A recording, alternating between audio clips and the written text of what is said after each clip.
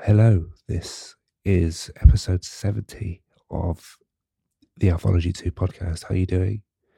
How's it going? Is it going well? Are you staying indoors where possible?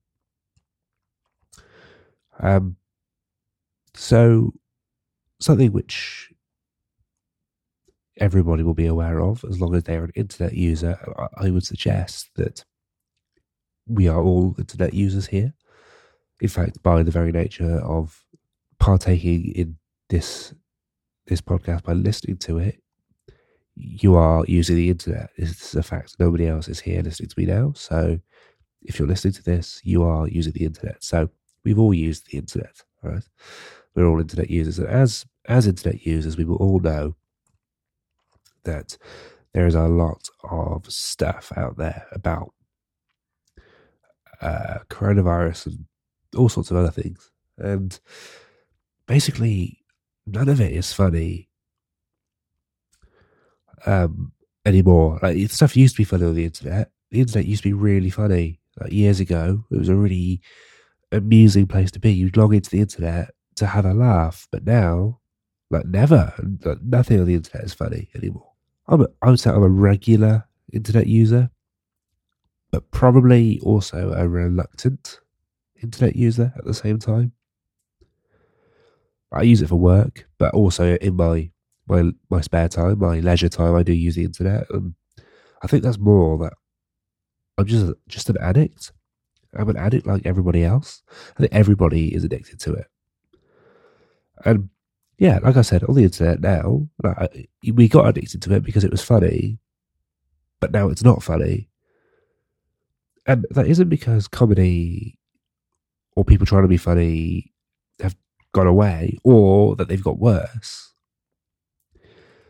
It's just that we don't engage with it the same way. I mean, the internet has ruined things being funny, to be fair.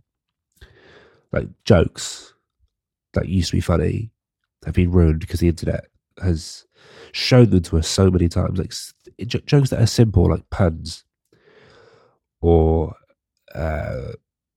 sort of little bits of language trickery. We've all seen it so many times now because it's posted all over the internet all the time.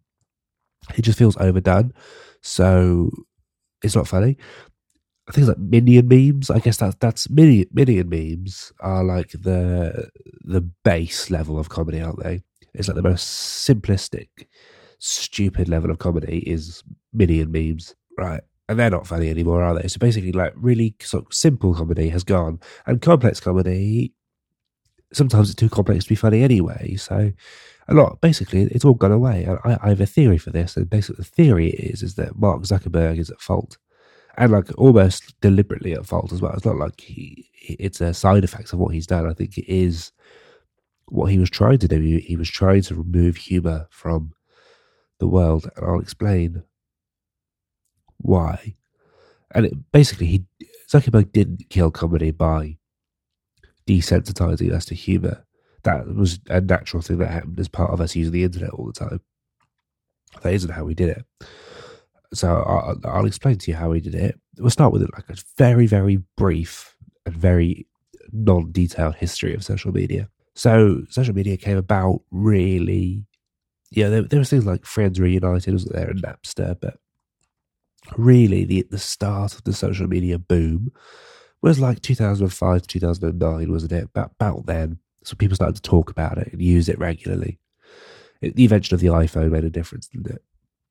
And the invention of broadband rather than dial-up internet. So you had, like, I guess MySpace and Bebo were probably the big hitters back then. In about 2005 to 2009, those were the big ones. And then from after that, like, they just sort of went away from, I guess, about 2009 onwards. And they were replaced by Facebook and Twitter. And then Instagram was there as well, but that sort of got big later on. And then you got things like LinkedIn, but we'll leave LinkedIn and YouTube to a certain extent to one side because they're like specialist social medias. YouTube is just for videos and LinkedIn is just for work, but Facebook, Instagram and Twitter are a little bit more diverse. So we'll focus on them, and actually really we'll mainly focus on Facebook because that's what I want to talk about. MySpace was really focused on music, And that's great, right? You can focus on music all you want, but the truth is, there was no longevity in that because people don't give enough of a fuck about music, basically. You had MSN as well, I guess, if you could link that into social media, and that was great. MSN was great. It was like the invention of, or the popularization of the GIF and the popularization of the emoji. You used to be able to like make your own emojis and your own GIFs, and you could put it into your text. If you typed in like the word, I don't know, any word. I remember one. I used to have it set up. If I typed in the word moo, there'd be a GIF of a cow that would come up if I typed in the word moo, and it would never come up until you sent the message. So I would be talking to people on MSN when I was at school, and I would say to them like, "Oh, I'm in a bad mood," right? And it would say, "I'm in a bad," and then there'd be a GIF of a cow, and then the letter D, because I don't mood, like moo, and then D. So like, and all your conversations would be full of this, all GIFs and emojis everywhere, like really colourful, crazy conversations. That sort of started the modern instant messaging phenomenon that it is, MSN. And then you had Bebo as well. Bebo was quite childish and quite gimmicky. It was like share the love and about ranking your friends and about playing games and all that sort of stuff. So yeah, MySpace was too focused on music. MSN was good, but very limited. It was just chat. And Bebo was too childish and gimmicky. Facebook sort of combined all the best parts of those. And that's how they took over, really, I guess. Particularly when they launched Facebook Chat. When they launched Facebook Chat, they basically gave us the ability to combine social networking and instant messaging together. And that was just a game changer. That just like blew everybody else out the water. From then on, Facebook were the big swinging dicks in town. All right, so that's happened. Facebook 2009 starts to reign supreme. Obviously, you've got Instagram. That's got its own selling points, like psychological gratification, where you're like, you get loads of likes on your picture, and it makes you feel good. So Instagram is all about showing off what a amazing looking person you are and how successful you are, and that sort of stuff. I guess you'd be judged for it on Facebook, whereas you probably wouldn't be judged for it on Instagram. In fact, you're not judged for it on Instagram. It's the purpose of Instagram. And then Twitter has its own selling points as well. Twitter offers you anonymity if you want it. It's a bit more intellectual. The posts are shorter, so easier to read. You interact with strangers more. You interact with celebrities more on Twitter. So Twitter's got its own funky little things that it does for you. But ultimately, Facebook has reigned supreme because it has personal connection with people that you love, or people that you don't love as well. People that you met once at a party. I have a lot of Facebook friends like that. I think I have 750 Facebook friends. I think I've probably seen maybe 100 of them in the last 2 years. Other than that, it's all people from the past.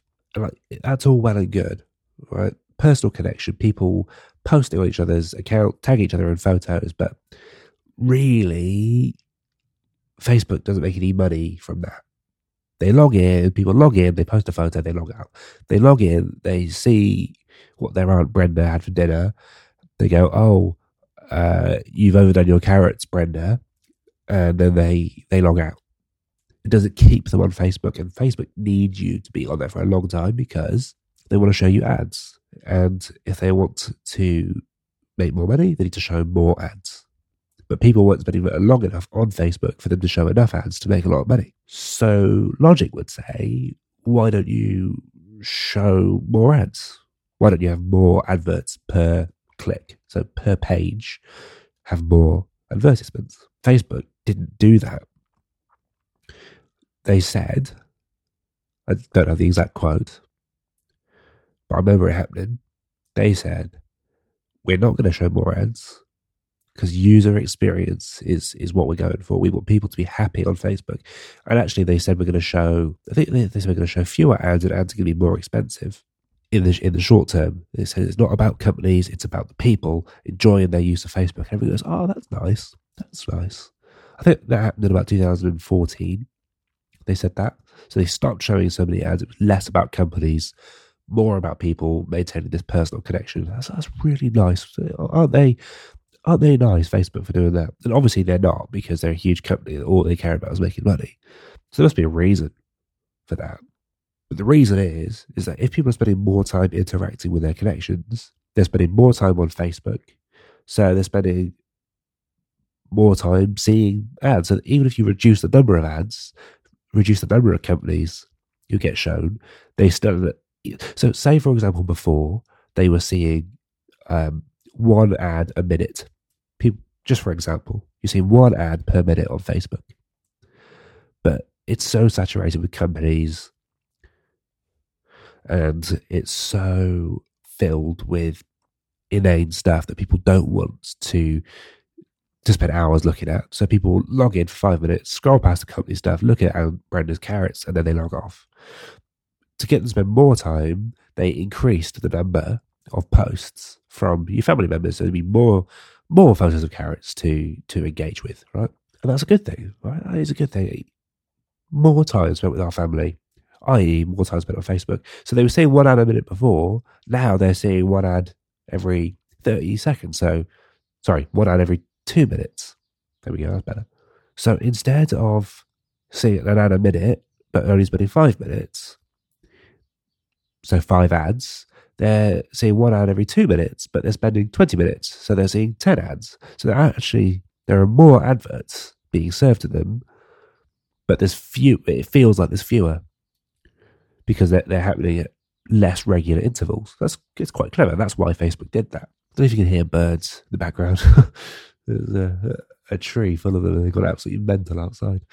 But yeah, people need content to stay on Facebook. That's basically what it's all about. Facebook wanted people to stay on Facebook, and Aunt Brenda's carrots weren't cutting it, so they needed better content to make people stay on Facebook. So in about 2015, 2014, around about that time, funny pictures and funny posts were hot fucking shit on Facebook. They were hot property. Everybody loved a funny post on Facebook. And my theory is that was deliberate. Facebook started to show us more stuff that was funny. The algorithm decided to pick up things that was funny. So it decided to pick up things that had a lot of likes. So people see something's funny, haha, that's funny, I like that. And then they introduced the reaction buttons, didn't they? So if it gets a lot of laugh reacts, it would get shown to people more. So funny stuff gets shown to people all the time. And that sort of plays a part of the desensitization part of it. But mostly, it kept everybody on Facebook. Stuff that's funny, you spend longer on Facebook looking at it because it's funny and you enjoy things that are funny.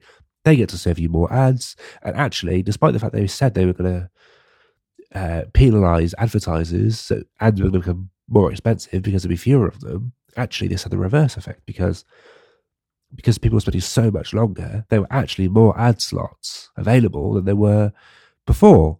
Because even if there's half as many ads on the page, people are spending more than twice as long on the page. So there'd be more ad slots. Actually, the advertisers ended up getting better value, and Facebook ended up making more money by putting less ads on Facebook, which is kind of cool, right? It's kind of genius when you think about it. But then Facebook had a change of heart, or they realized something, I think. I don't know if this is true, but I think it's true. It's what I've observed.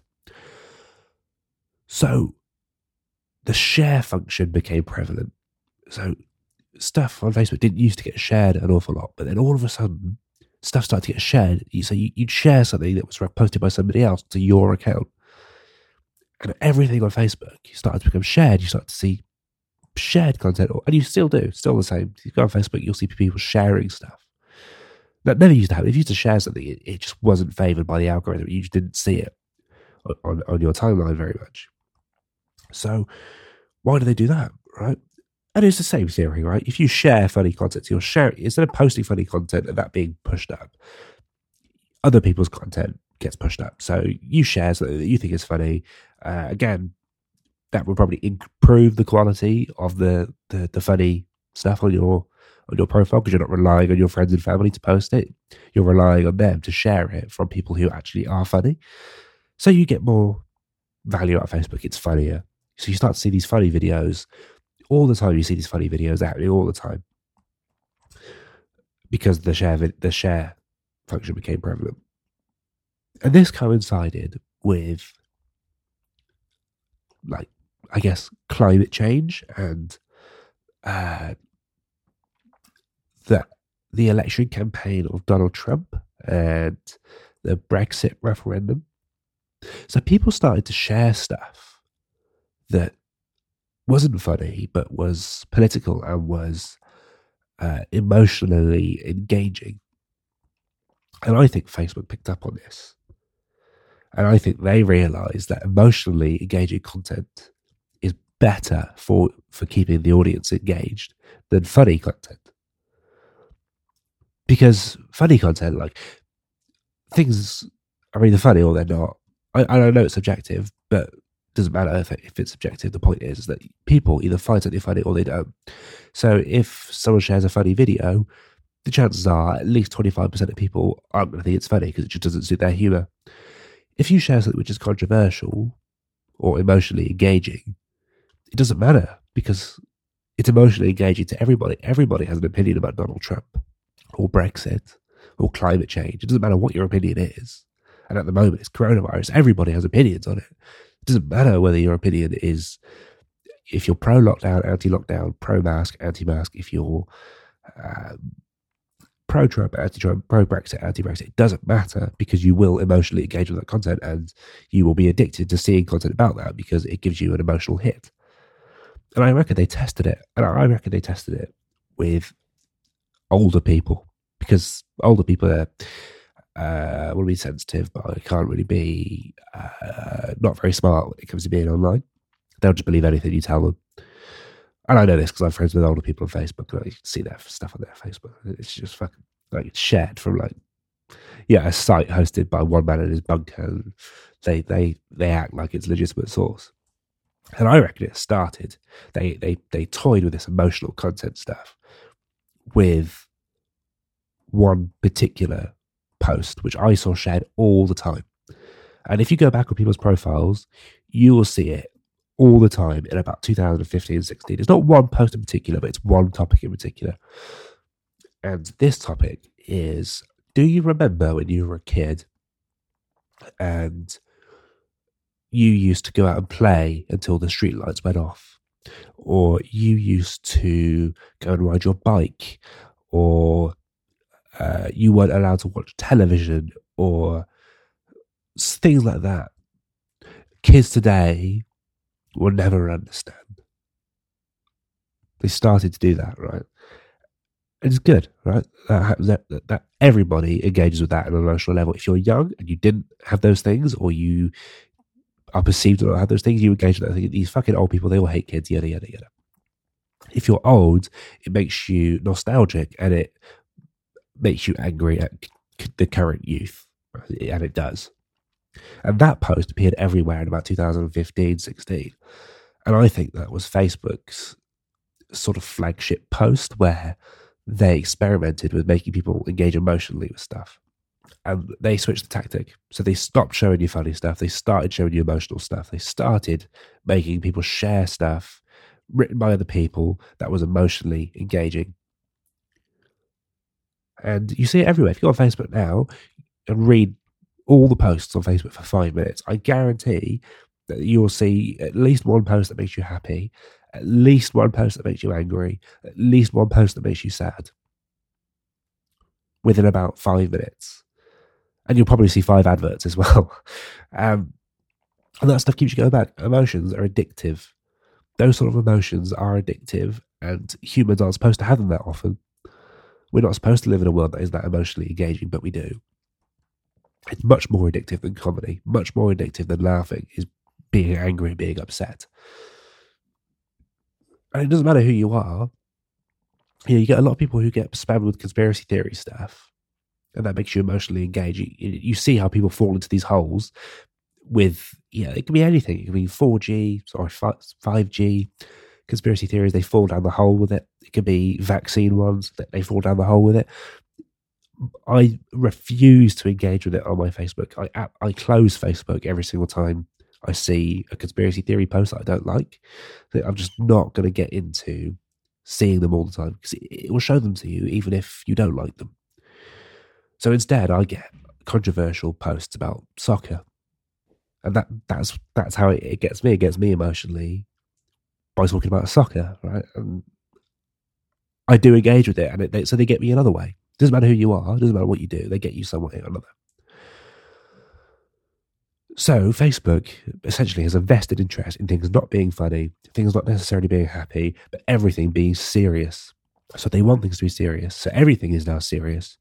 And they want to promote conspiracies because they're engaging, and they want to promote controversy because it's engaging, because it makes them more money. They get to show more ads because people spend longer on Facebook.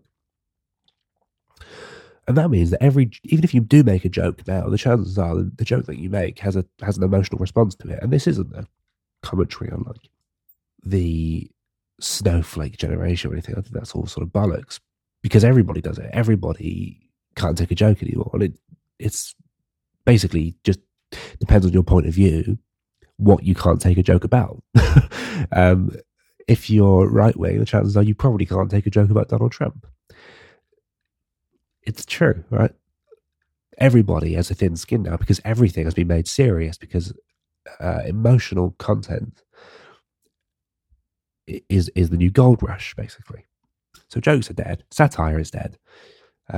Because things have got so weird as well. Things have got so weird in the world, you can't do satire anymore. Because these people who are lunatics, who are very extreme in their opinions, have now taken center stage because their content gets promoted.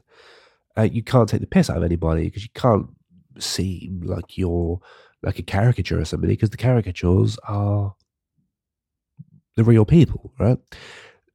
And like, there's an account on Twitter called 3 Year Letterman. Look it up if you've got Twitter. It's a very funny account, right, if you know what it's doing. And he sort of capitalized on all this. He is a character, 3 Year Letterman. There's a real person behind the character. And the character he plays is a high school football coach, American football coach, who claimed it was really harsh on his kids. And he's American, and he's from something like Georgia in America, and he thinks that Jesus was American, and that Americans invented electricity, and that America is the oldest country in the world. And what he does is he just goes on to like major accounts like Donald Trump or whoever it may be, Kanye West, doesn't matter who it is, a major account, and he'll just post these accounts. And he'll just post this stuff underneath it. You know, Jesus was the greatest American. I wouldn't let my kids drink water during the coaching session because water is for winners, and one of them keeled over with dehydration, so I kicked him in the face for weakness. And he does all this stuff, and the amount of people that engage with it, even though it's clearly, to me, clearly satire, the amount of people who don't see it is hilarious, right? It is funny, but the reason why he's managed to get away with that is because these people do exist, right? It is satire, but people who say these sort of things are real, and they are centre stage. So he's sort of managed to make a bit of comedy out of it, weirdly. But largely people are beyond satire. I mean, he is funny, though. Like, he says things like, people say, like, oh, you know, who are you? You're just a high school football coach. You're a failure. And he goes, yeah, but, you know, every single time I walk into the school, I get a standing ovation from all the students. And, you know, I peaked in high school, and I haven't stopped peaking since. And, you know, he says he's a 1%er because he makes $30 an hour. It's funny, right? It's a good account. You should check it out. But he's in a very specific sweet spot. He's the only person who has managed to capitalize on it, really, that I could think of. Largely, though, being funny is over. Will anything be funny again? Probably not. You know, things like Jojo Rabbit. I don't know if you saw that film. Great film. I loved it. Jojo Rabbit was criticised for it's a satire film about Nazis, and it's set in Nazi Germany, and it's about a kid who's a member of the Hitler Youth, and his best friend is an imaginary version of Hitler. And right, it's clearly a joke, right? It's a comedy film. It's clearly a joke, right? But people are so sensitive about it. They say we shouldn't have Nazis on TV making jokes because it makes people sympathetic to Nazis. No, it doesn't. It's literally the opposite. It's taking the piss out of them. So you can't even make a joke about Nazis at Nazis anymore because people think that you're making light of Nazis. And that sort of sums it up. Everything is too serious. Everything is a serious issue. You can't even take the piss out of Nazis anymore because people think that you are pro-Nazi. And then, in addition to that, people who are Nazis are upset by it. Everything's so serious, and that's sort of my point. But the core of that was that Zuckerberg wanted to make more money, and he made everything not funny. He made everything emotional, and that's why we have lunatic conspiracy theorists running the show. That's why the facts don't mean anything anymore, because it's not very profitable. And yeah, isn't that fucked up? I'll leave it there. That's like 28 minutes. We'll cut it down to about 25. Beautiful, beautiful, sweet spot in terms of the length of this. I'll see you next week in a bit.